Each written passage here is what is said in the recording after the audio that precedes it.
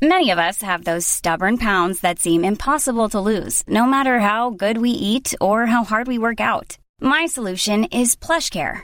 PlushCare is a leading telehealth provider with doctors who are there for you day and night to partner with you in your weight loss journey. They can prescribe FDA-approved weight loss medications like Wegovy and Zepbound for those who qualify. Plus, they accept most insurance plans. To get started, visit plushcare.com/weightloss. That's plushcare.com/weightloss.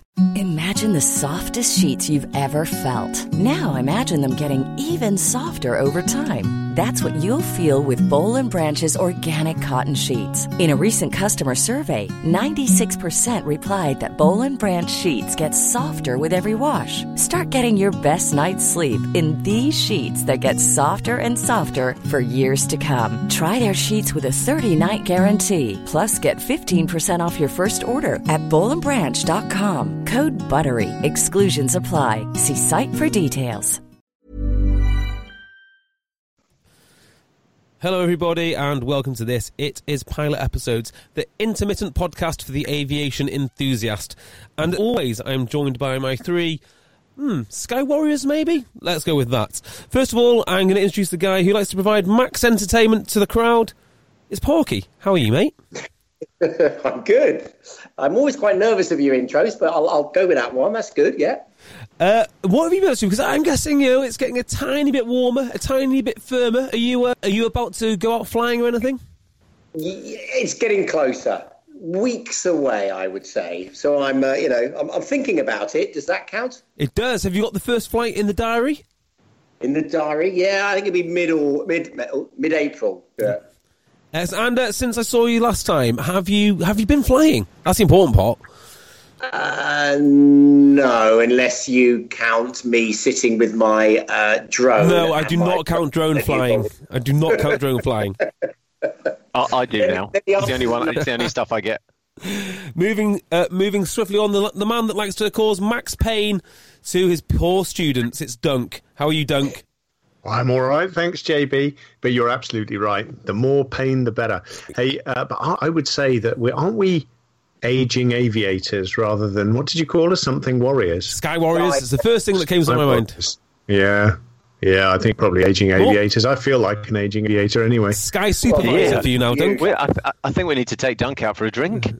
Yeah. Can I have a cuddle, please? A drink and a cuddle. Goodness me, Dunk. Let's up the energy a bit for the rest of the podcast, okay? How is the Texan been over the last few weeks? Getting flapjacks. Hang on. I'm phoning his wife. Here's me, brain the size of a plant. Hypoglycemic. How has flying the Texan been over the last few weeks, Dunk?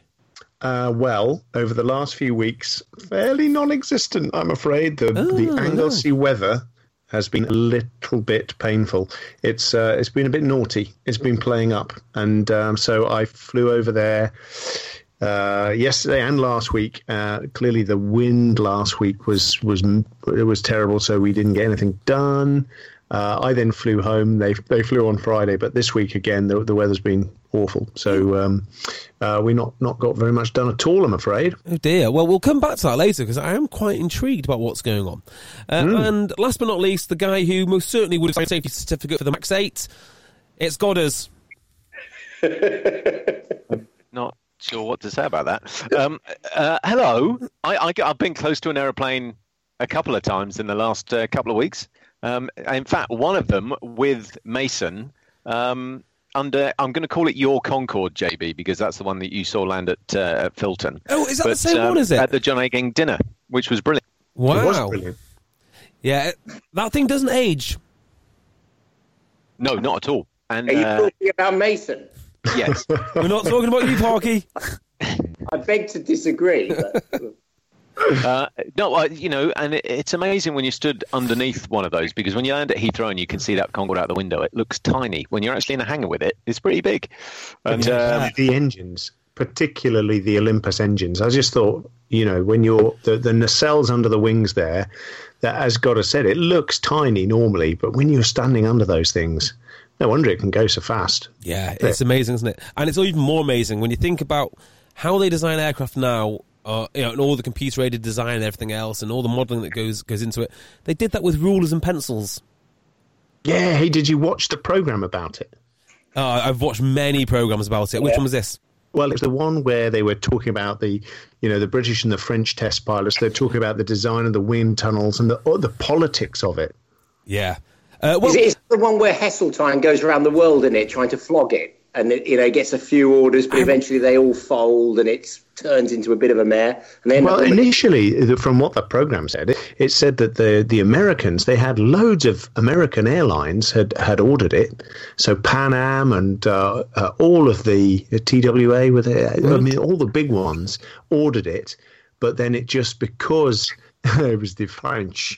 The French said, no, because it was supposed to be lightweight, go fast, it's fairly cheap. But they said, no, this is luxury. We want luxury in here. So the cost, exponentially increased, and the orders dropped off. So my understanding was the reason it didn't get orders, I like that story, but it's far more pragmatic, which is supersonic flights are banned over the United States after they did some tests over Oklahoma City. It was broke and residents complained. It was called Operation something or other.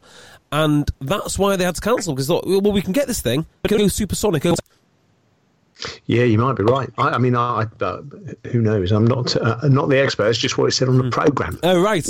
Well, yeah, but I think JB is right. I think it was the noise, and then when it went into. I saw the bit I saw when it went into JFK or somewhere in America. It was there were sort of placards. It was too noisy. It was that when they went around the world, it had slightly different engines and it was really smoky. And again, it was that sort of time of pollution. It just came at the wrong time. Fuel costs going up, and it's such a tragedy that it never got the orders that it was destined to have. We have told that story before, haven't we? About talking of supersonic flight over America. Clearly, out in the red flag ranges, out in Nellis, you can go supersonic. And it was a guy in an F3, and I can't remember who it is. I probably won't say, just in case I implicate someone. But they'd gone. They were at 250 feet, supersonic, chasing someone down in an F3, and the range is normally completely clear, but that happened to be one of these nice silver Winnebagos in there, and as he went over the top, it folded into an OXO cube with the shockwave.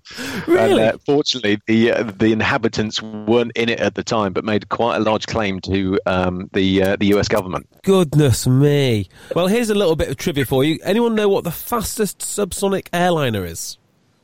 Wasn't the VC-10? VC-10, yeah. Oh, interesting. VC-10. Haven't we done this before? Am I having deja vu? God, you've definitely told that story, but it's well worth telling again. And I'm sure we've done this. I don't think we have. That's the first time that I've heard that story. Well, the fastest subsonic airliner, I think, is the Convair 990A. Ooh, we've done that before as well. Did we do this off air? Maybe. Absolutely going mad. Right, we're going to have to stop this and go and give Duncan cuddles. Can I have another cuddle? Anyway, back to the Concorde. One of the most two interesting things for me on it. One, it's got a tail wheel. Oh, yes. I didn't know that before. Two, I've never seen many bleeding dials in the cockpit. Oh my goodness. I don't know what that. I think they must have built most of them in for the flight engineer to just keep him busy across the Atlantic. Wow. So, did you get to have a quick look at it? Did you tell what these unique dials were, or were they literally completely alien? Well, not literally, of course. That'd be ridiculous. No, I did have a good old look.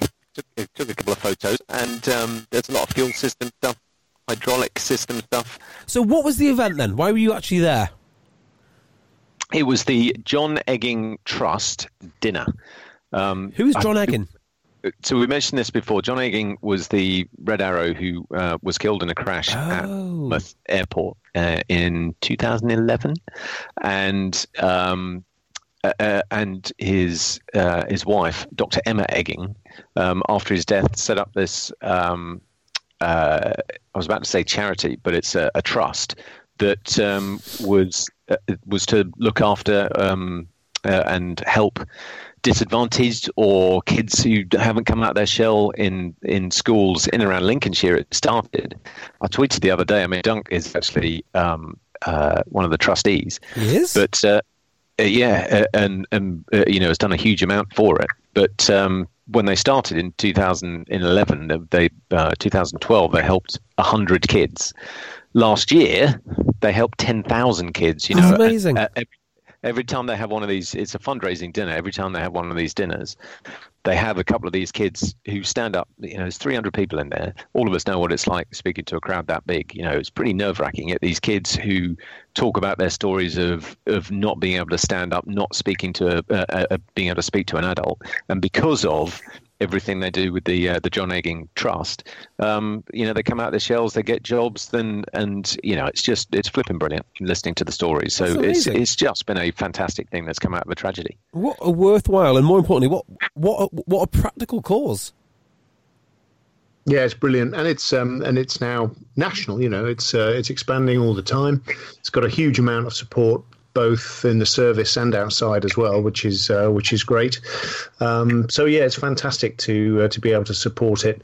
And I was on the squadron with John briefly on the Harrier OCE before he went to the Reds, and then as God has said, there was the tragedy in 2011. But what a great thing to come out of that very sad event. Interesting. Right, well, let's move this on because we've got a podcast to do, and I thought we'd be talking today about workups, which doesn't sound like something that everyone talks about frequently or particularly glamorous, but it is important, and I actually had no idea exactly how important it all is. In fact, let's start with this. When I say workup, what does that instantly mean to you guys? Is it many things? Is it one thing?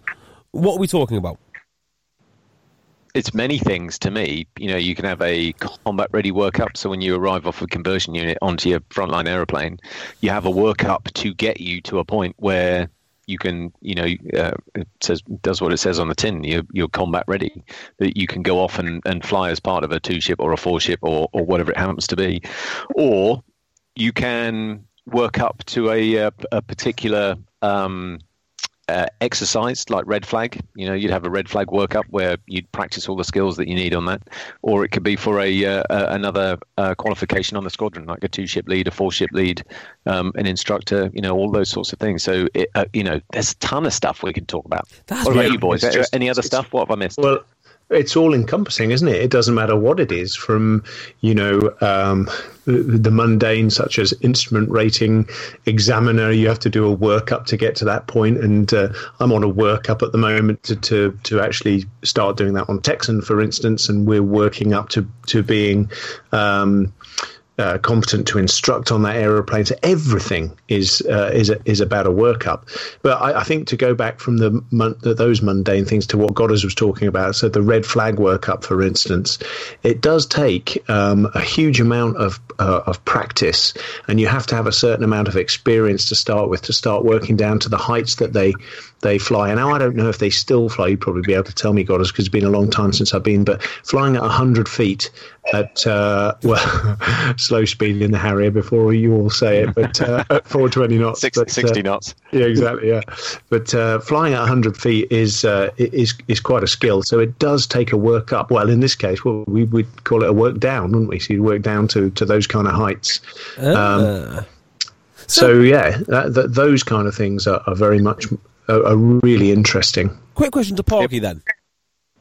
Parky? Well, yeah, so, I mean, the best example, I think, just thinking out loud, was back in sort of 93, the F3, we did the deny flight in Bosnia. So we were essentially just stopping the helicopters flying so that they couldn't do their bits out there. And helicopter fill as an air defender was something you didn't do a great deal of. You tended to do intercepts against other aircraft, airliners, or combat against, aircraft that were shooting back at you. So it was a helicopter fill. So, very quickly a workup was coupled together, which was, I don't know, probably 3 or 4 sorties against, I think we did them against some sort of links at the time.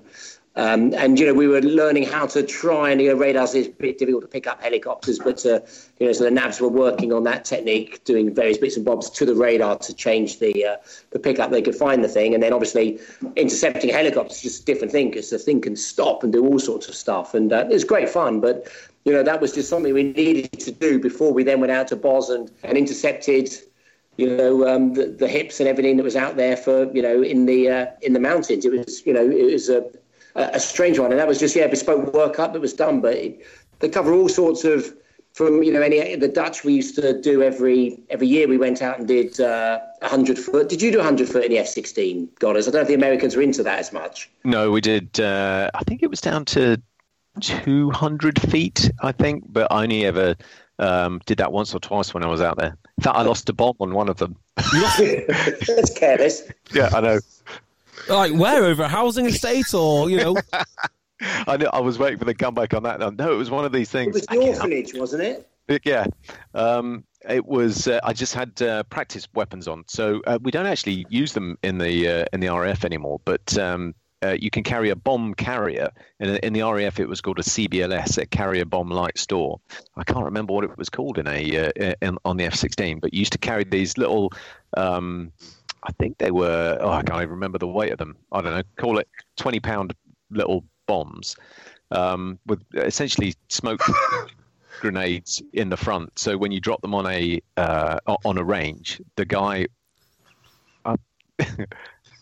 Hang on, I've just Dunk appeared to have lost it. Where's Dunk laughing? It's gone.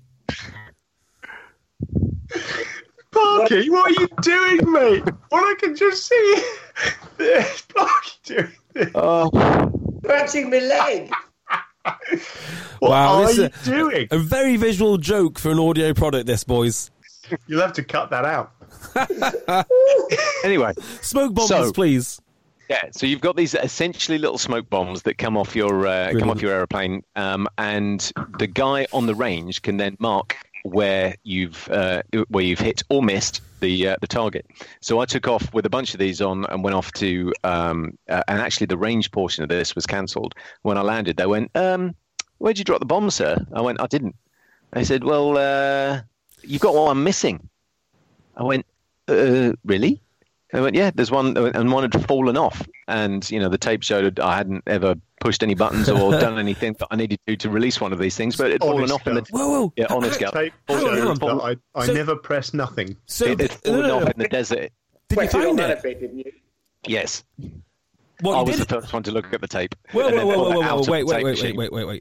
Did you find the bomb? No, they never did. So, does it look like a bomb? What does it look like, boys? It looks like a sort of little mortar bomb type thing, doesn't it? If you've seen one of those. Yeah. Blue in colour, and maybe about, what's that, about a foot long. But you would have a shock if it fell in your back garden, for instance, or in your cattle ranch. Yes, definitely. It would hurt. But fortunately, all of the low-level routes out in Arizona were out over the desert. So, they were purposely chosen for that sort of reason. So there you go. There's a story, though, of, just talking how much of a shock it would give you of what they were doing. So off the back of the aircraft carrier, they would tow a thing called a splash target. So they'd stick it on a string, and it would be out, 200-300 meters behind the boat, and it would create like a big rooster tail, like a big wave, and you would use that to do bombing practice on when you were out at sea. And so, and they called it the splash target. But a Sea Harrier, not a proper Harrier, a Sea Harrier, came down while doing this, and I don't know how they mistook it. But anyway, he hit the deck. So the bomb hit the deck of the aircraft carrier.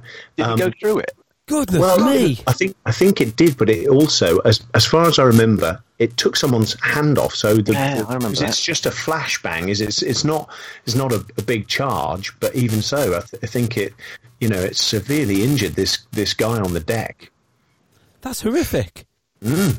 Oh my word! I'm sure we have spoken about this. Has anyone read the incident reports from USS Forrestal? Is it Forrester or Forrestal? Forrestal. Yeah, the one where the weapon went off and essentially sunk the ship. Well, close enough.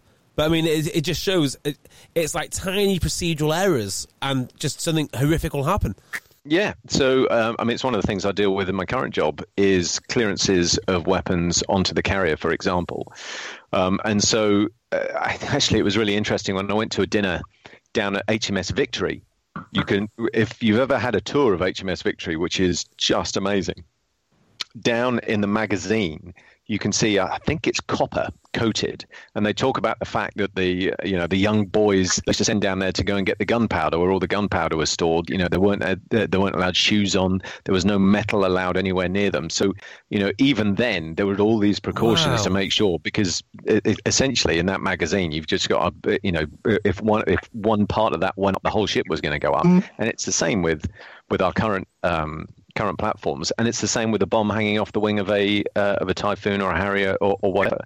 So each weapon hanging on a wing has a bunch of safety breaks. So there'll be a switch in the cockpit to even allow the voltage to the weapon. There'll be, once the weapon is dropped, there's an electrical arming of the weapon, and there's also a mechanical arming of the weapon where a lanyard will get pulled when it drops off, and that final it's like pulling the pin on a grenade. That's what arms the weapon, so that it arms well away from the aeroplane. Because you imagine if it came off and went bang, then you've just lost the aeroplane. Yeah. So, just for people who don't know this, is that when you see an aircraft on the ground and it's got loads of what looks like ribbons everywhere?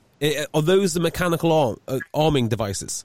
Or is that something else? So, when you do see a lot of ribbons on pins and on pylons, then those are safety features for the ground. Once they're out and then you go flying, there are still the safety features in the aeroplane. So you still got a couple of switch selections to actually then loose something off the aeroplane, whether it's a missile or a bomb.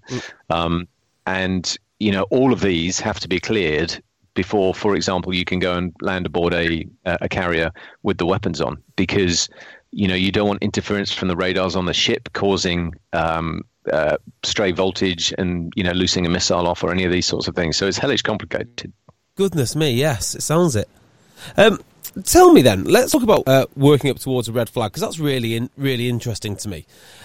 First of all, who is responsible for it? So is it people within the squadron? Is it the station? Who actually gets all of the lads ready? And also, how on earth do you know what you're getting ready for? I've been talking too much. Parky, go with red flag dits. Well, just that it's just such an advanced flying exercise that you're on. It's more than probably the boys on the squadron would be doing day to day. So, there's just more aircraft involved. It's bigger missions. It's more complicated planning. And if you went in cold to, let's just say the boys have been doing 4-ship bombing stuff, or the air defenders have just been doing pairs work or intercepts, and suddenly, it's a sort of 20v30, you'd just be a sort of rabbit in the headlights, because that's just fairly A-level. So, a month or so prior, the boys will just be working up the disciplines so that they're just kind of upping their game. And, the exercise itself is still a learning thing, but, you're giving yourself a fighting chance at being able to cope. So, okay, how would you prepare for a 20 on 30, bearing in mind that's probably half the strength of the Royal Air Force right now? Well, actually, flags are considerably bigger than that most of the time. You're talking sort of 50-odd blue, 50-odd red when you go up. Half of the skill when you start is knowing how to, exactly as Parky said, how to plan it. What the tasking orders you get look like. How does that then translate to a plan? What does that mean? Because you can imagine if there's, call it 30 different formations that you're flying with, the electronic plan that comes out initially, you've got to be able to understand that and see which formations are who and what tanker they're tied to and all these sorts of things. And then you have to you get used to a way of doing a brief with a bunch of other people, not only your own little formation, but a bunch of other people, so you understand what the safety plans are, what the the escape routes are, what the weather factors are, and then Some once of the you've things actually is the taxi plan. If you've got 100 aircraft taking part, and a load of them are in one particular base, which often these exercises are just from one particular base, then getting them all out and getting them all back in again in the right order so that it all flows. Just the taxi plan is a really complicated part of the mission. That's a really really interesting detail. That Yeah, and exactly as Doug said, the hardest part of the entire mission is actually in getting out and then getting back at the end. Because you imagine people are low on fuel right at the end, but you're trying to recover 100 aircraft, and if the weather's bad, they're doing instrument approaches. It can get pretty hairy. For the first, so even when you've worked up on a squadron, a red flag, you can guarantee for that first week, you normally do a sort of 2 to 3 week stint.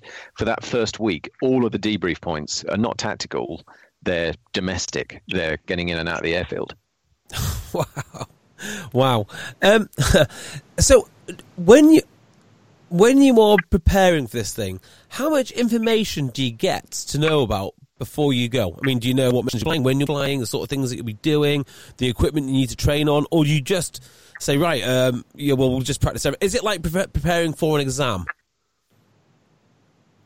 Yeah, I think it is in a way. It's because there's all sorts of different aspects to it as well. So it's kind of a tactical workup, in terms of, so for, the mud movers down, down low, there's also tactical, there's surface-to-air missiles there that you have to avoid as well. It's not just, enemy fighters and stuff that are looking for you. You're simulating going into enemy territory with enemy surface-to-air missiles. So it's the tactics on those as well. So you do have to do your homework. You have a bunch of briefs about what these systems can do, how best to avoid them, tactics that you're going to use. So, and those are, we have institutions that are solely there looking at tactics and all aspects of aviation. And so it's about doing that homework, finding out how you're going to do it, and then actually not only just going and putting it into practice, and then seeing afterwards and proving to yourself that actually you can take your aircraft up against these systems and defeat them. So it gives you confidence as well that you can, go into battle, and you're not just going to be cannon fodder. You actually can go and do your job. So there's lots of different elements to it. When you say institutions looking at these things, who are these institutions? Well, we have we've got the Air Warfare Centre that is a big. Have you ever worked there, guys? No. So we've got 2 air warfare centres within the Royal Air Force, and are they're just filled with tactically minded individuals from all aspects of aviation who purely continue to look at developing potential weapons that would be employed against us, and developing tactics to defeat them. So, which other air forces do have an equivalent of Air Warfare Centre? Does everyone do it? Do we? Yeah, pretty much. I bet. I think we went over to Pakistan last year, and they just built a whole new system that they wanted to try and encourage other nations to come and use, with the system that could track all the aircraft and all the potential weapons drops that they'd be doing. So everyone's developing these kind of systems, because of course if you don't, then you just get left behind and you'll lose. Which is fascinating, isn't it? Because of course Pakistan has got into a little bit of a sticky situation of late with the Indian Air Force, or was it vice versa? I don't even remember. Well, who knows? Yeah, but it's going back to your point about the do you know what you're going to do? You've got a rough idea. So there'll always be a lead planner assigned on the squadron, a squadron leader, and they'll go out to planning conferences. So when you go out to your first planning conference out in the States, it'll be at Nellis. They'll tell you who the participants are. So it might be number one, we had Israelis, Dutch, Australians, a bunch of Brits, so it's full multinational.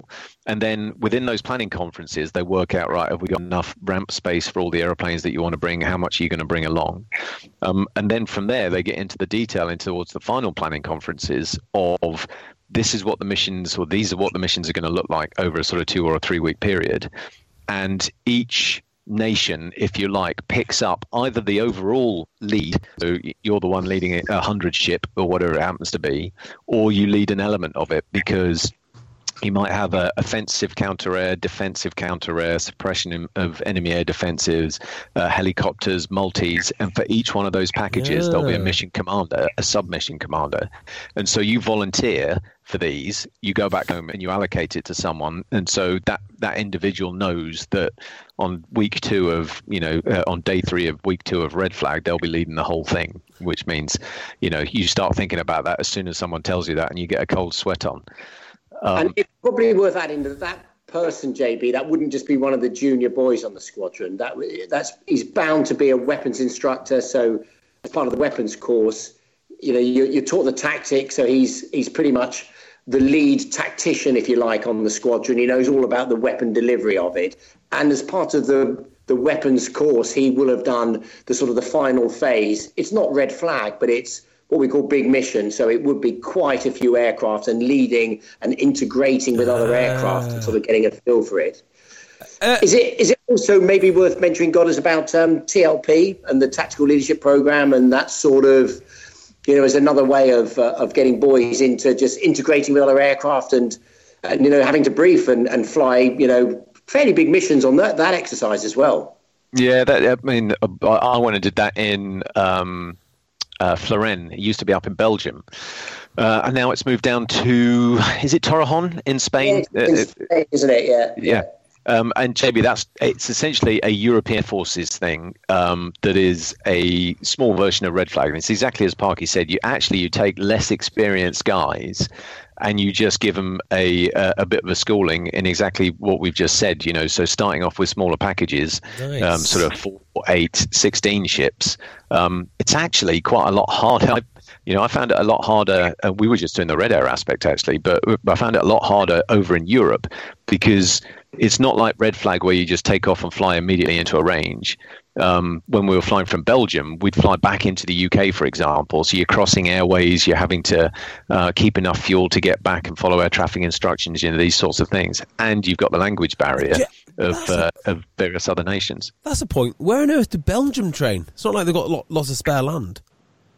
Out over the sea, mainly. Where probably the same places where Parky used to train from Holland. Yeah, just south over exactly that, the North Sea, and they would often fly against the Belgiques, in Dutch airspace. Again, it was good to get another operator of the F-16 and be able to integrate with them. Yeah. When we did, I can't remember one of the Bosnia ones. That was a joint Belgique and Dutch push. So you might have a Belgian wingman, and the next day it's a Dutch one. And again, it was all that training that you'd done. The thing I can remember, I was like you guys, I only did Red Air on the TLPs, did it on the sort of F4, I think the F3, but which was great. You're the sort of, it didn't really matter if you got shot down. You're there to provide the threat for these boys. But you go to the brief. They've done some ground school, and then they sort of literally brief it up and go, right, this is the scenario, guys. There's, let's say there's F-16, some Mirages, F-18, some Tornadoes. There's just a mismatch of 20-odd aircraft. And it was very theatrical. They then literally pick one bloke, and you never knew who it was, and it would be, and Goddard, you're leading it. And it would literally be like that, wouldn't it? And this poor mate, you could see his eyes widen. It was like, oh. Start shaking and sweating. So takeoffs in about 2.5 hours, best you get planning. And, it was... that was again a sort of, the TLP boys, the weapons boys, those would be the boys that would then lead the big missions that we were talking about for Red Flag. And, it's that experience. So hang on. When you're leading a mission like that, you're Red Air, you're basically going up there to be a threat. You're basically imposing on the other team, if you like, what the scenario will be. Is that correct? Yeah. So they've got to react to you, haven't they? Well, I mean, back in the day, you would start and the Red Air threat would not be as potent. So earlier sorties, the missiles that the threat are flying are not as, as sophisticated as the later sorties. And generally it would ramp up.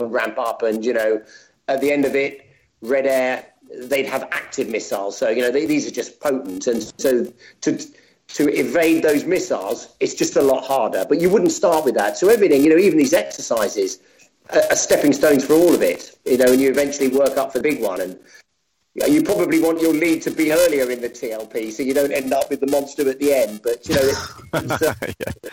that's how the boys get the experience, and it's really impressive to see. It sounds it. Yeah, do you ever do a red flag dunk? Yeah, in the true work-up style that we've been talking about. It was a huge thing where we went out actually to start the work-up. We'd go out to Canada to Goose Bay, where they've got huge areas that you can do 100-foot flying in. So that would be part of the work-up, would be the deployment out to Goose Bay to do 2 weeks of 100-foot flying. And then when we went... Say again? That was the best attachment ever. Yeah, that was it was great. And then, but we went off on one of these huge missions, and there was an 8-ship of Harriers that we were putting through at 100 feet. And a friend of ours, a guy called Andy Melvin, who was he was just ahead of me. So I was I think number 6 of this 8-ship, and suddenly we heard red flag, knock it off, which means that's it. Something bad has happened. And our friend Andy had a control problem. It's a thing called Q-Feel, which gives the feedback on the stick. Something had happened to it, and he ended up from 100 feet. His aeroplane rolled, and he ejected. I think they said it was 80 feet that he ejected at, almost upside down. And because he was going so fast in a Harrier, yeah, I know, but 150 knots. Yeah, exactly. he was very lucky that he ejected sort of into a gully, so he kind of the parachute inflated and swung him into the horizontal, I guess, and he then impacted the ground. God knows how fast, and he was terribly hurt, but. That's not what I wanted to dwell on. The fact is, we spoke about earlier these things and the contingencies for them. Well, that's part of it. You have an operation that size. I know it sounds glib, but you're bound to lose a few. And in that particular case, what are you going to do when you get that red flag, knock it off? Because you now imagine that very carefully orchestrated plan that God has talked about, the domestics of getting out and getting back in. Well, now that's absolutely blown because you have people all over the area who are now potentially still short of fuel, and you've now got to start, for the air traffickers, start feeding these guys in. People are shouting that they're low on fuel. They've got to go in first. You've got people waiting. You've got formations split to the 4 winds now because they may have been evading or, doing other things against other threats. Suddenly, everyone's got to then make their way back. And I remember we got back and we were briefed to go to a different place when we'd landed, and only 2 of us went there. And the others went back to where they'd started because they were so it was such a shock to the system that we'd lost an aircraft. And, it was one of our boys, and we didn't know how Andy was at the time. So it's always a real shock when that happens, and people react in very different ways. How was Andy? Well, he survived, luckily. So, he's. Sorry, that went a bit weird, didn't it? Yeah, sorry. Last bit again. Yeah, so he survived, thank goodness, but he was very, very seriously ill for a long time. But they got him back to the UK, and he's now a captain with EasyJet. Good for him. Yeah. There you go. So there'll be a good story if you hear that. This is your captain speaking, and it's Andy. Yeah. Send a note up and ask him about it. But it's funny, Dunk talking about that, brings it all back. But it just how complicated you can see it now. Clearly we're talking about workups, but it is the little baby steps you do, because some of those missions are ridiculously complicated. When you're trying to get 100 aircraft into the same piece of sky, you're sending out people out front to fight the red air. People are evading threats on the ground. There's sort of simulated SAMs on the ground as well. You've got to find your way to a target. Then in the target area, which isn't huge at red flag, you've got to deconflict each other. We were dropping live CBUs when I was on the F-16, and we had a knock it off, from our little formation, because just as the lead was dropping, they just before they went off, this German Tornado then flew directly through the target area, and these things exploded behind him, literally seconds after this guy had gone through because he'd gone off track and straight into somewhere that he wasn't supposed to go. So you've got then that's just one tiny little event that's going on the whole time. You've got people controlling the red flag, so you've got the sort of voice of God, people sitting in a room because This Mother's Day, celebrate the extraordinary women in your life with a heartfelt gift from Blue Nile. Whether it's for your mom, a mother figure, or yourself as a mom, find that perfect piece to express your love and appreciation. Explore Blue Nile's exquisite pearls and mesmerizing gemstones that she's sure to love. Enjoy fast shipping options like guaranteed free shipping and returns. Make this Mother's Day unforgettable with a piece from Blue Nile. Right now, get up to 50% off at BlueNile.com. That's BlueNile.com. There's never been a faster or easier way to start your weight loss journey than with PlushCare. PlushCare accepts most insurance plans and gives you online access to board-certified physicians who can prescribe FDA-approved weight loss medications like Wegovy and Zepbound for those who qualify. Take charge of your health and speak with a board-certified physician about a weight loss plan that's right for you. Get started today at plushcare.com/weight loss. That's plushcare.com/weight loss. plushcare.com/weight loss. Hey, it's Paige DeSorbo from Giggly Squad. High quality fashion without the price tag. Say hello to Quince. I'm snagging high-end essentials like cozy cashmere sweaters, sleek leather jackets, fine jewelry, and so much more. With Quince being 50 to 80% less than similar brands. And they partner with factories that prioritize safe, ethical, and responsible manufacturing. I love that. Luxury quality within reach. Go to quince.com/style to get free shipping and 365-day returns on your next order. Quince.com/style. Because you all carry pods on your aeroplanes that tells them exactly where you are. You're calling over the radio when you take shots against someone, or you're getting shot at, and they'll tell you, Falcon 3-1, you're dead. And if it's kill removal, that's it. That's you're done. You go back, either hold and then fly back to Nellis, or you go back somewhere and sort of regenerate. Generally, that's it. You're done. The Red Air, though, they keep regenerating. So you kill them, they go back to a safe area, turn around and come back at you. So, the whole thing is, I know there's a film out there on Red Flag, but it just doesn't do it justice as to how complicated the whole flipping thing is. Yeah. Let's just turn back to working up for combat then. Obviously that's slightly different because it's a real life scenario rather than an enormous war game. But how do you get the lads to prepare for what they might have to do, or do they just already accept it? I think most people already accept it. That none of the times that I've gone off and been there, we've had any sort of big Churchillian speeches of we're going over the edge or we're going over the top or any of that sort of stuff, because ultimately everyone's trained to do it. Like I said at the beginning, a combat ready workup means that you're ready to go and do it. So you must have to restrain. I think you have to get over the guys who might be nervous, but I think more likely is you're going to have to restrain the guys that are rather excited. Well, I guess there's a bit of that. It depends on the situation, doesn't it? For the younger guys, they'll have a mentor and, talk about stuff. There's just like the workups for going on Red Flag. You'll have briefings about the rules of engagement. You'll have briefings about combat survival and rescue. You'll have briefings about a whole range of different things. You'll fly. These days we're lucky with the sims that we've got is that you can fly a bunch of missions and it looks like you're flying it for real, looking at the ground in the simulator. You can have people talking, pretending to be air traffic or the AWACS, or, talking on secure, speaking to forward air controllers on the ground. So, when you actually go out and do it for real, it's exactly the same as you've practiced. So you kind of take that, the edge off of it. Of course, the first time you go and do it, you're nervous because you've never done it before. But as soon as you get out there and back, then, it gets a little bit easier every single time. Yeah, I remember talking to Gulf War One, the boys, the Tornado Force. I hadn't, that was really the start of things, and those boys were doing, low level at night, dropping. It was JP 233, the airfield thing, wasn't it? Where you kind of had to fly essentially straight and level over the airfield while this sort of monster munition fired all these, itty bitty bombs and everything, and took out, bits of an airfield.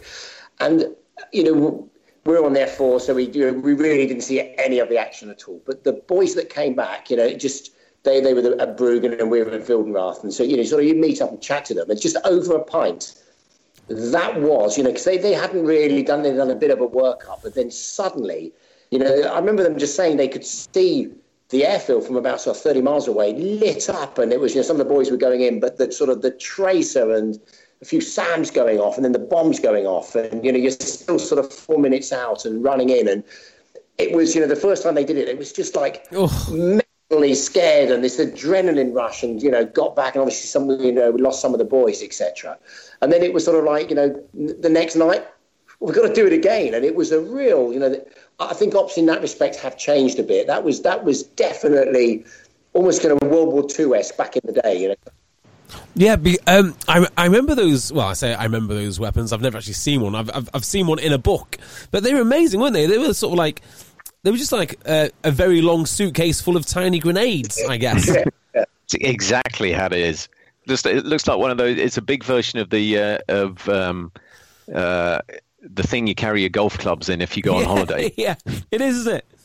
It had all sorts of things in there. It wasn't just one type of... it just wasn't hand grenades, was it? It put down mines and it put down all sorts of stuff. Yeah, it was runway denial and anti-personnel weapons that it put out of the side. I mean, pretty effective bit of kit, I think, apart from the fact you had to climb to 300 feet to let it go, and that's where all the AAA got you. Yeah.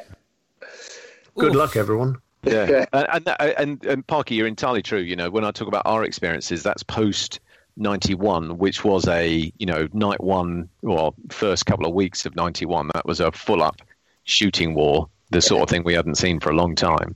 And whilst the rest of them have all been dangerous in their own particular way, it's kind of almost become normalized. You're very rarely the first person in. Someone has been doing this before, and therefore you can get the top tips off of them, and people get mentored in the squadron before you can tell you exactly what's going on, or the best way of doing things. So it's probably got a bit easier. I think it's worth as well just thinking. We've been harping on about these 100 aircraft missions and how complicated they are, but it's worth then mentioning the fact that if we do step back to World War II, 1,000 bomber raids. Yeah. Holy manoli, probably with fighter escorts. You're talking way over 1,000 aircraft. Think of the logistics of that. I know. Yeah. It's just astounding. The logistics. And they accepted that there probably would be a few mid-airs. There would be, bombs from above might take out aircraft below. A lot of that was... as you said, Don, good luck, everybody. Big sky theory. It's you got to be unlucky to have a mid-air, but just the numbers of aircraft beggars belief, extraordinary. And not only that, with relatively fresh crews too. It's not like they've done hundreds and hundreds of 100 aircraft missions. These boys were going up, and and for a lot of them, they were up 2, 3, 4, like four times prior. It was nothing. Yeah. Yeah, that was definitely follow my leader, and if you were the leader, you were following someone in front of you. And you're right. I mean, what did they used to say, that they were sort of reaching the target over Germany somewhere, and they're still forming up at the back end of the raid over the Wash. Yeah. The bombing train was that long.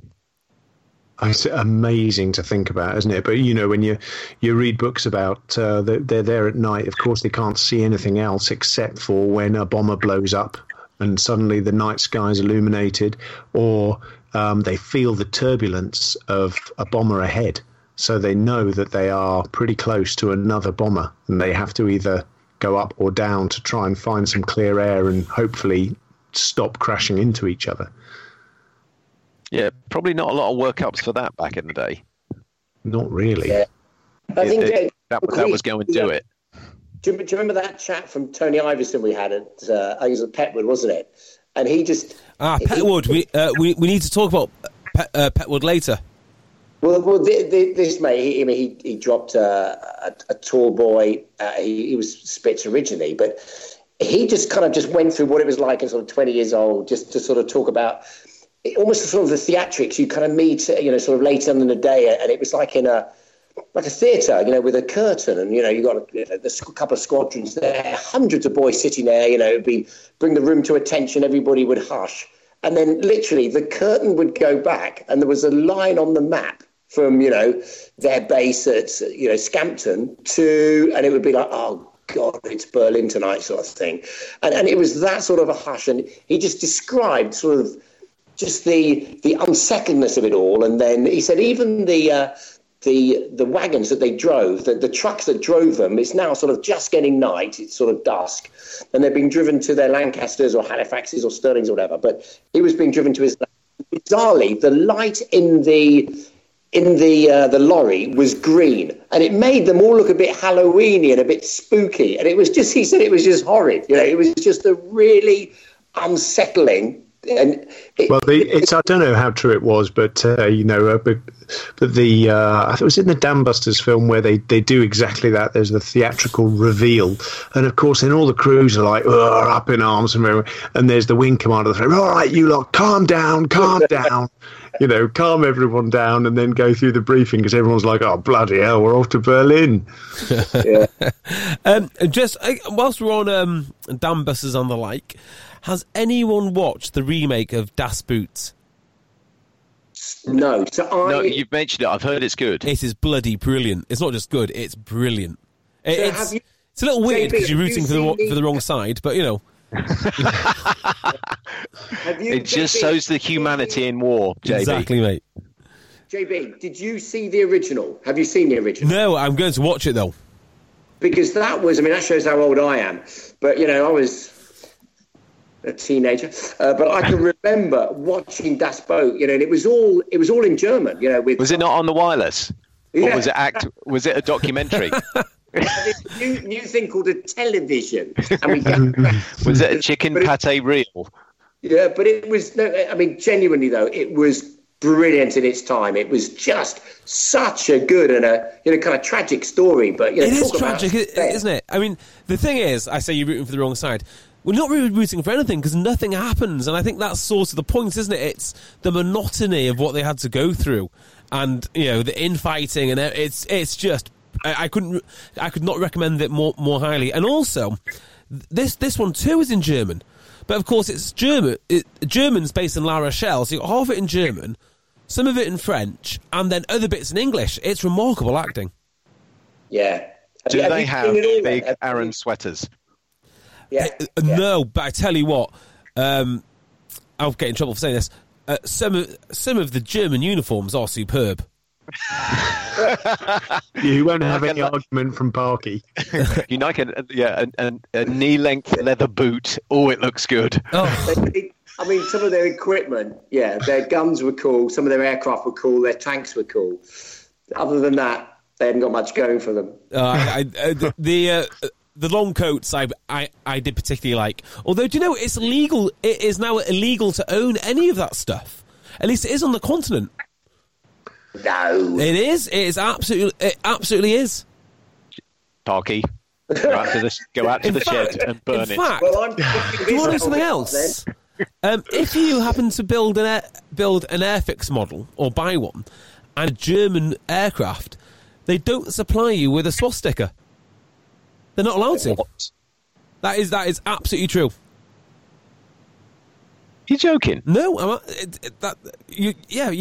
people buy this stuff, try and recreate what used to fly, and they will not send you a swastika. You've got to paint your own on, apparently. Mine would be very wonky. I was never good at that. Yeah, no, it'd be stuck on the canopy. Yeah, with a bit of glue. And my finger. Oh, damn it. It was always, I can remember taking one of the Spits out to Germany, one of the air shows there, and it was just. You could just tell because, obviously the kills in the Spits, we had swastikas all over them, depending on what paint codes it was wearing at the time. But, you definitely saw some of the Germans slightly frowning the fact that you rocked up in a Spit with sort of 6 stickers on the side. I landed a Hurricane at Nuremberg. And we got mobbed because of people, A, it's a Hurricane, beautiful aeroplane there, but B, because there was a lot of taking photos of the swastikas down the side of the, underneath the canopy. Wow. because it is, I think it is illegal out in Germany. So it was clearly a weird thing, just to see that stuff. How interesting. How interesting. By the way, which of the current Spits still flying has the most kills? I don't suppose you know that, do you? Oh, that's a good question. Don't know. I bet someone on Twitter knows. Yeah. Someone will know that. Yeah, that's a good question. Well, I feel that we're fading away from our original topic. So, Godders, have you got any questions, mate? Yeah, I have got some questions. Ooh. Do you remember, JB, you said that we had a couple of books, Tumult in the Clouds and First Light, that we were all going to sign and send them off to someone. Well, firstly, we've got to get together to sign it, but I will get in contact with the individual who is Joe, at Joe_S1940, who gets the books. He's probably got them already, but they won't have our signatures, will they? Exactly, and they're wonderful books too. So you can have 2 copies. Pence with that extra signature on. Right, into some questions. So, Ian Savage, I do like Ian. He does always give us a question and starts it right off. But this one, all the talk of the F-117 still flying. Oh, yeah. Opinions on what they are doing, brackets, other than flying. Interesting. Well, Ian, I could tell you, but then I'd have to kill you. Yeah, it is an interesting one, that. Apparently it's just there for further testing, right? Yeah, I don't, did you ever see the 117s when they did their last trip out of Holloman? I think they flew into Burbank, into the sort of Skunk Works place in California. But it was a boss of my old squadron who'd gone back, and I think he was a deputy wing commander back down at Holloman. He flew the one that had a Stars and Stripes painted underneath. If you've ever seen the picture, I've seen that. It's a really cool picture, and he flew it on his last flight, which is pretty cool. Although they're clearly flying them again, according to people who are with large photo lenses around. Definitely are. Area So here's the thing: you know a guy that was flying him, yeah? Oh yeah, no, I know loads of guys who've flown them. So apparently they're not particularly good aircraft to fly. No, because I think it's probably in the book Skunk Works, but essentially, so they didn't raise alarm in terms of the fact they were building a brand new airplane without anyone knowing. They used bits from other airplanes. So it's like turning up to a Lego box and making an airplane out from scratch. So they had I think it was an F-15 undercarriage, F-18 engines, stick from something, this, that, and the other. And clearly the outside was made specially, so it was a stealthy aeroplane. There's a really good story in the book about, I think I mentioned it before, about the fact that when they go out and test the radar cross-section of this in the desert, they put it on a stick, do the test and go, that's rubbish, and then realise that it's the stick that is causing all the radar returns, and they have to go and design a stealth stick to put it on. Because isn't the first RAF mate that flew it, when he went out, it was still, absolute top secret. Everybody denying that it existed. And I don't know quite how we, obviously politics, but we got a Brit to fly it very early on. And I seem to recall it's along the lines of he just had to go out and essentially blag his way onto, there were no 2-seaters. So the only way they did it was to fly an F-15 and fly it without the flaps for landing. It was the closest thing that they reckon they could find. And he literally just sort of went to the F-15 OCU on some real dodgy premise that he was going to fly something else and blagged his way, got a trip, and then just asked, could we just do lots of flapless, please? And then, well, what's his, and then disappeared. And that was his conversion. Then the next thing he flew. That is a great story, Parky. Yeah. And clearly because it was unacknowledged, so none of us, up until, when was it? Was it Gulf War One? Gulf War One, 1908. So they'd been flying these things since the early 80s. And so the people who'd been on exchange from the sort of mid-80s onwards, exactly that. It was an F-15 exchange at Nellis, but then would spend a week away and then come back again. That's really, I love that. Cool. It's brilliant. I was going to say something else about them then. But does anyone know what the calculation is for radar cross-section? Oh, no, that's he's a spy. Niche. That's a bit niche. He's a spy. Don't tell him. We will be terminating this podcast immediately. Well, Dunk's done the QI course, so he'll now explain it to you. Is it something like? Isn't it something to the power of 4? There's some weird things, so it gets exponentially bigger as you get closer, but you can work it out roughly something to the power of 4. I'm sure it is. Well, I could do some DBs, which is all an exponential thing. I tell you what, let's tweet that out, and there's bound to be some sort of nuclear physicist that can tell us. Oh, I'll find it. I'll get it by the end of the show. Parky, have you actually done any course at all? Well, I mean, yes. Really? I mean, not like a cooking course or something. I mean, something to do with aeroplanes. Have you done one at all? Yeah. What postgraduate course? Oh, you were an IP, weren't you? Oh, yeah, I was an QPI. Your QPI examiner. That was a course. Oh, you are one of the cool kids, aren't you? Eh? Oh, yeah, but I was a force lead. I was. Oh, give it a rest. Knock it off. Did you ever lead a red flag? Better than doing your little Hawk QI course. Yes, that's right. In fact, IRE is better you than convinced yourself. It was great.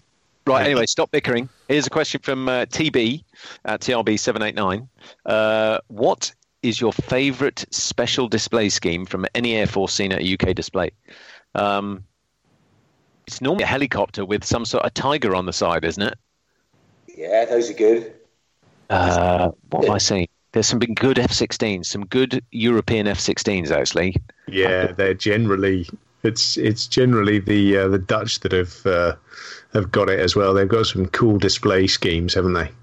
Yeah, I remember 322 had the display, and at the time we called that jet the Lollipop. It was quite good fun to fly it, and it had sort of the Frisian flag has got lots of hearts on it, so it didn't look very war-y, but it was a brilliant paint job. Would have suited you.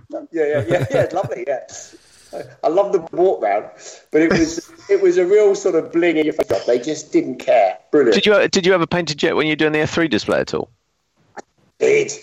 Yeah, we had we sort of painted the sort of canopy back and the sort of the spine. Was that so that they could see you when you were going away from them, running away? No, I'm ignoring that. The running away.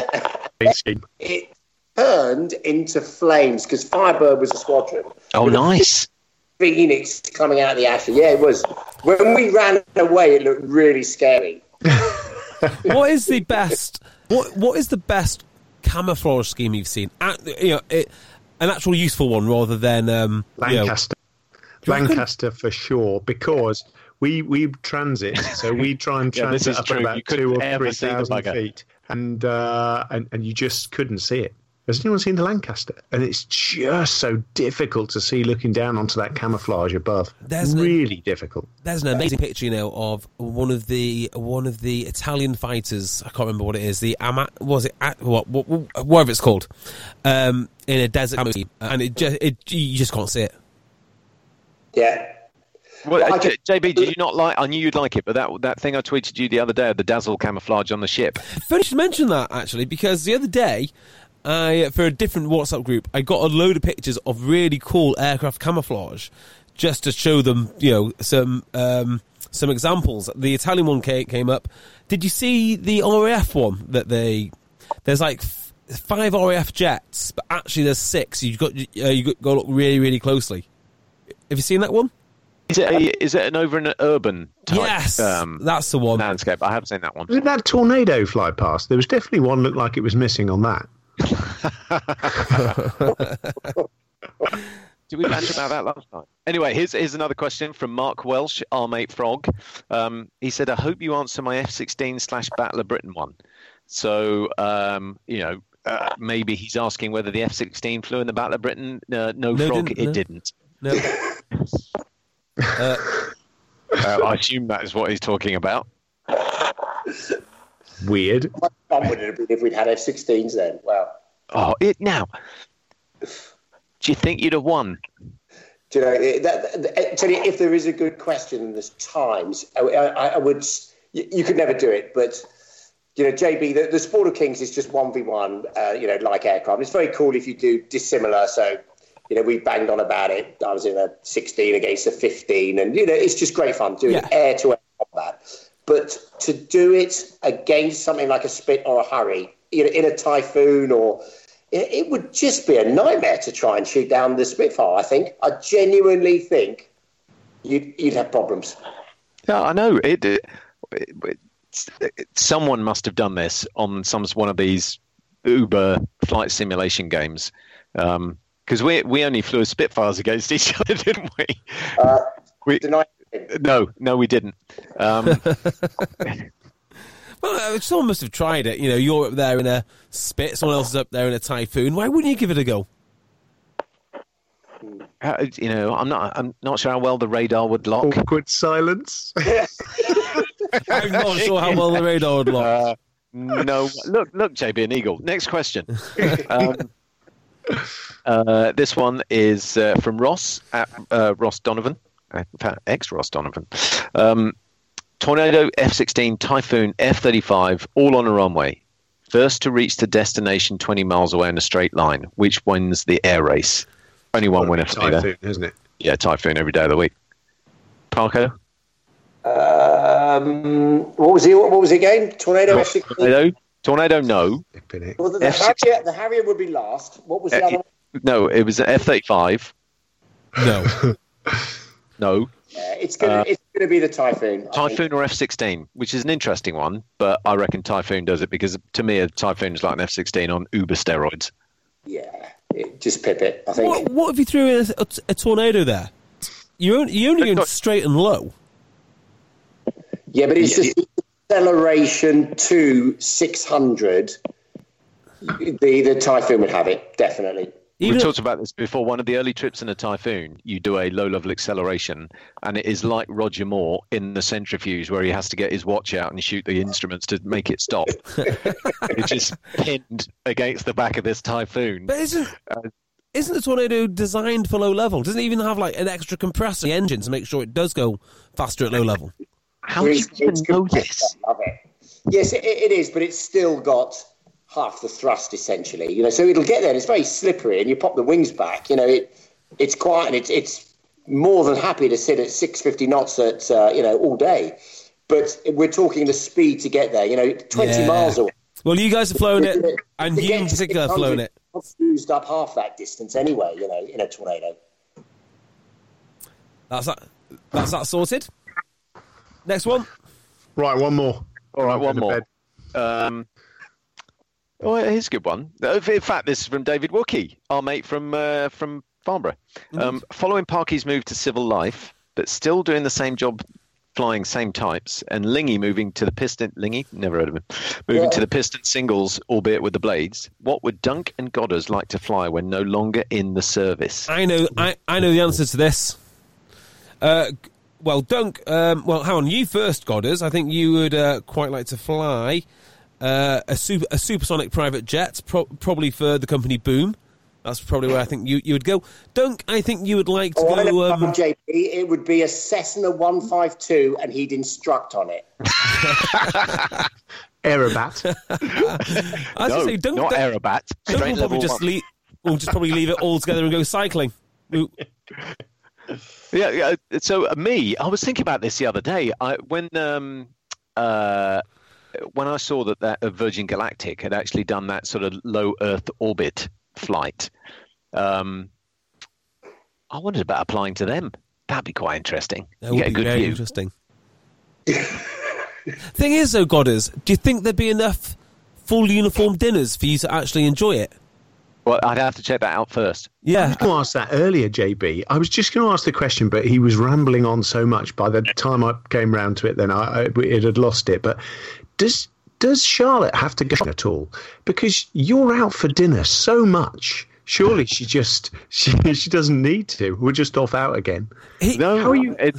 And I actually fill my uniform full of bread rolls at the beginning of the dinner. So when I'm not out for dinner, we're generally sorted. It's brilliant. Goddard leads a life of like minor aristocracy in 1920. Just minor aristocracy. Yeah. I haven't been to a dinner in a whole week. I don't know what you're talking about. And Mason was there with me. Film premieres, eating underneath a Concorde, It never stops. It never It's always never the same, stops. isn't it? The Oscars was on last week. Oh, yeah, it was at the Oscars. Got invited out there. Oh, right. Now, Cheltenham. hang on, Mason. I think you were the one when we said what have you been doing this week? And then later on in the pod, we find out you went to the dark side of the moon and back and forgot to mention it. Yes, that is true. I did go solo in a glider. That's right. And then an ME262. I'm going back to BBMF tomorrow. What did you do? Are you going flying? Yeah, going flying the Chippy. Who with? Well, I think with Precy and Disco tomorrow. Oh, poor people. No, yeah, they couldn't get out of it. They tried their best. Do they know that max rate of climb is actually 65 knots? They will. They they've got will. a sleepless night ahead of them. Oh. Oh, well, I'm looking forward to it anyway. And there you go. So this ties in absolutely with Stephen Proctor, who's asked the question, if the opportunity had arisen, would any of you consider becoming an astronaut? Yes, I would. Duncan would not. He was very unimpressed when I sent him a picture of rockets. So, no, he wouldn't. Well, I think that the simple reason for me and Dunk is we're too thick. Yeah, well, thanks for grouping me into that with you. But, you know, it's... We didn't exactly excel in our A-levels. No, we didn't, no. Have I told you how NASA managed to get two fighter pilots into a capsule? Have I mentioned this? I'm sure I have. So No. the problem they had is that the best aviators in the US Air Force as astronauts, because test pilots and the like, but nobody wanted to be the co-pilot, so they just renamed the co-pilot the captain. Yeah. So That two is captains. probably a good shout. Yeah, because the whole of the rest of the rocket was not fuel to get them to the moon. It was a special ego storage.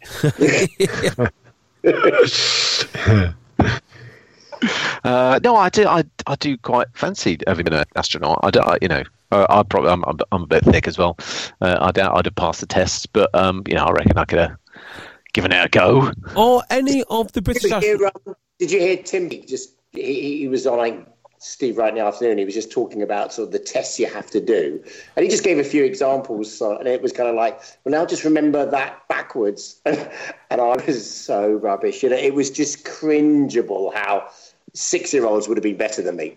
Is it not just pat your head and rub your tummy? No, it was horrendous memory stuff and capacity and What? Yeah, but I don't understand this because, I was saying to my boy, we were looking at, because it was a beautiful night, a couple of nights back, and we were looking at the moon, and I said to him, he's 15 years old, I said, can you believe that someone went and landed on that?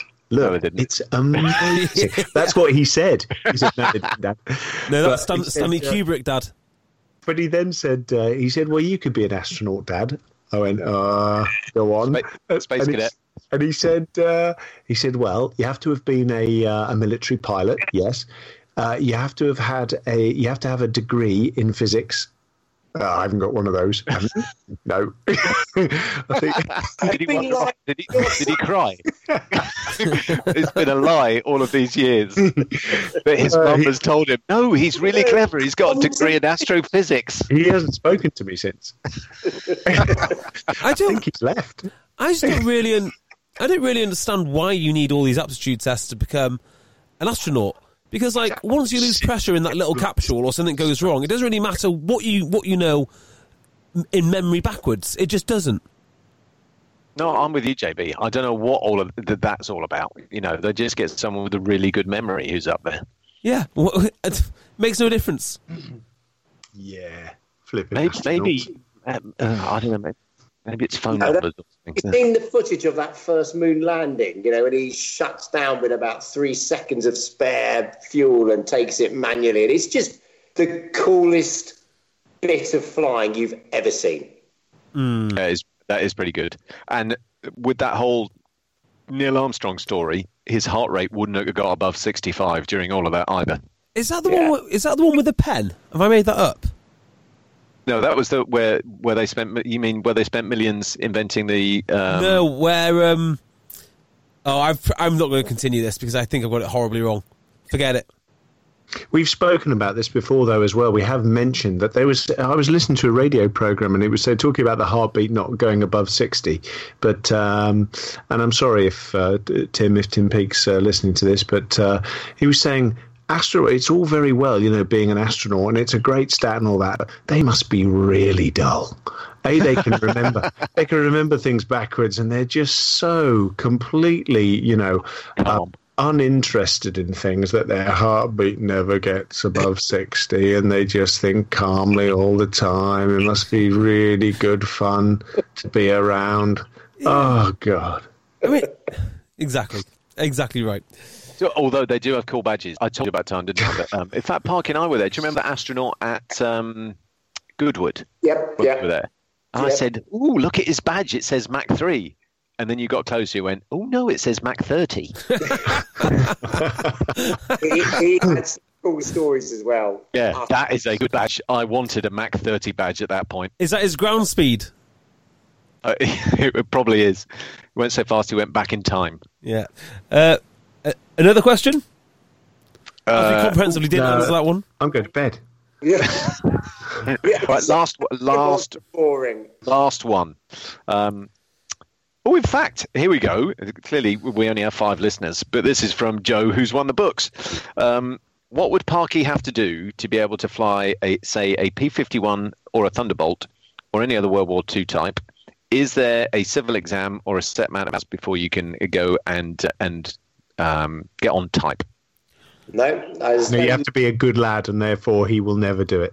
Yes, you have to know the bloke that owns it, and get him to just let you fly it. But no, it's just there'd be ground school involved, and the boys were chatting to Jonesy, and he was like, "I'm going to fly the 109," and it was just so what are you going to do? Wow. And he just read up the book, sat in the aircraft, had a damn good brief, and took off. And essentially that was it. That's the easy bit, though, isn't it? Yeah, it wasn't that thing. Yeah, well, in fact, I think the takeoff is.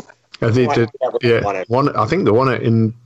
109's more, the takeoff's the more difficult bit, apparently. It's a little bit of a tricky thing to keep straight.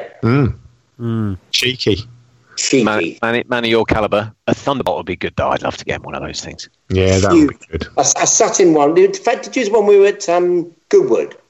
Yes, the one that was next to us on that particular line. Was it flying? The spin looked like it was a sort of half-scale model beneath it. It was ridiculously big, the Thunderbolt. Enormous. You could see, that chill in the clouds when James Goodson starts talking about flying that thing, how much bloody punishment it could take by AAA and keep flying. And you can see it from the flipping size of it. It was amazing, though, but they still, from that book, though, he still didn't like it as much as the Spit, did he? No. Hey, gents, did you enjoy my my statistical analysis from the Second World War of where planes got hit? Did you read that? Oh, yeah. Yeah. I might share that on Twitter, actually. Yeah, put it on the pilot episodes. So gents, that's it. No competition this week, and clearly we need to get together because we've got exciting stuff planned. We can't tell you all about it, but we've got loads of trips coming up. If I can only get Mason away from Valley and Parko away from Lincolnshire. We need to do it before the flying season starts as well. I've got a month. Yeah, that's a good point. Good luck. Oh, this is going to get tricky. But we're doing some days out, and they're going to be fun. Some of us have real jobs to do. Not just go to dinner. Saturday. Don't have to go to dinner that Your night. poshest uniform. It is a very posh uniform. Although it doesn't look as posh as some. Did you notice at that dinner the other night, we don't have the gold braid. I don't have anything. Have you got gold braid? The big gold braid around the arm. What does the gold braid signify, Godders? Massive importance. Massive impotence. That's right. Yeah, I think I'm going to buy myself a gold braid now. Why not? See if you can talk to the First Sea Lord. He might get you one. Design a rugby shirt with a gold braid That's not a bad idea. Right, let's wrap this up then. Thank you very much for listening. This has been Pilot Episodes. You can find us only on Twitter. Let's not pretend that we're going to make it onto Facebook or Instagram, because we're not. But if you want to engage with us, join the conversation. That is at Pilot Episodes Pod. And at some point in the future, we'll be getting together again for some further podcasts. God knows when, but we will do it because we love doing it, and we love chatting to you too. Until a time of our choosing at some point in the undetermined future, we will see you then. Bye. Bye. Laters. Planning for your next trip? Elevate your travel style with Quince. Quince has all the jet-setting essentials you'll want for your next getaway, like European linen, premium luggage options, buttery soft Italian leather bags, and so much more. And is all priced at 50 to 80% less than similar brands. Plus, Quince only works with factories that use safe and ethical manufacturing practices. Pack your bags with high-quality essentials you'll be wearing for vacations to come with Quince. Go to quince.com/pack for free shipping and 365-day returns. Imagine the softest sheets you've ever felt. Now imagine them getting even softer over time. That's what you'll feel with Boll & Branch's organic cotton sheets. In a recent customer survey, 96% replied that Boll & Branch sheets get softer with every wash. Start getting your best night's sleep in these sheets that get softer and softer for years to come. Try their sheets with a 30-night guarantee. Plus, get 15% off your first order at bollandbranch.com. Code BUTTERY. Exclusions apply. See site for details.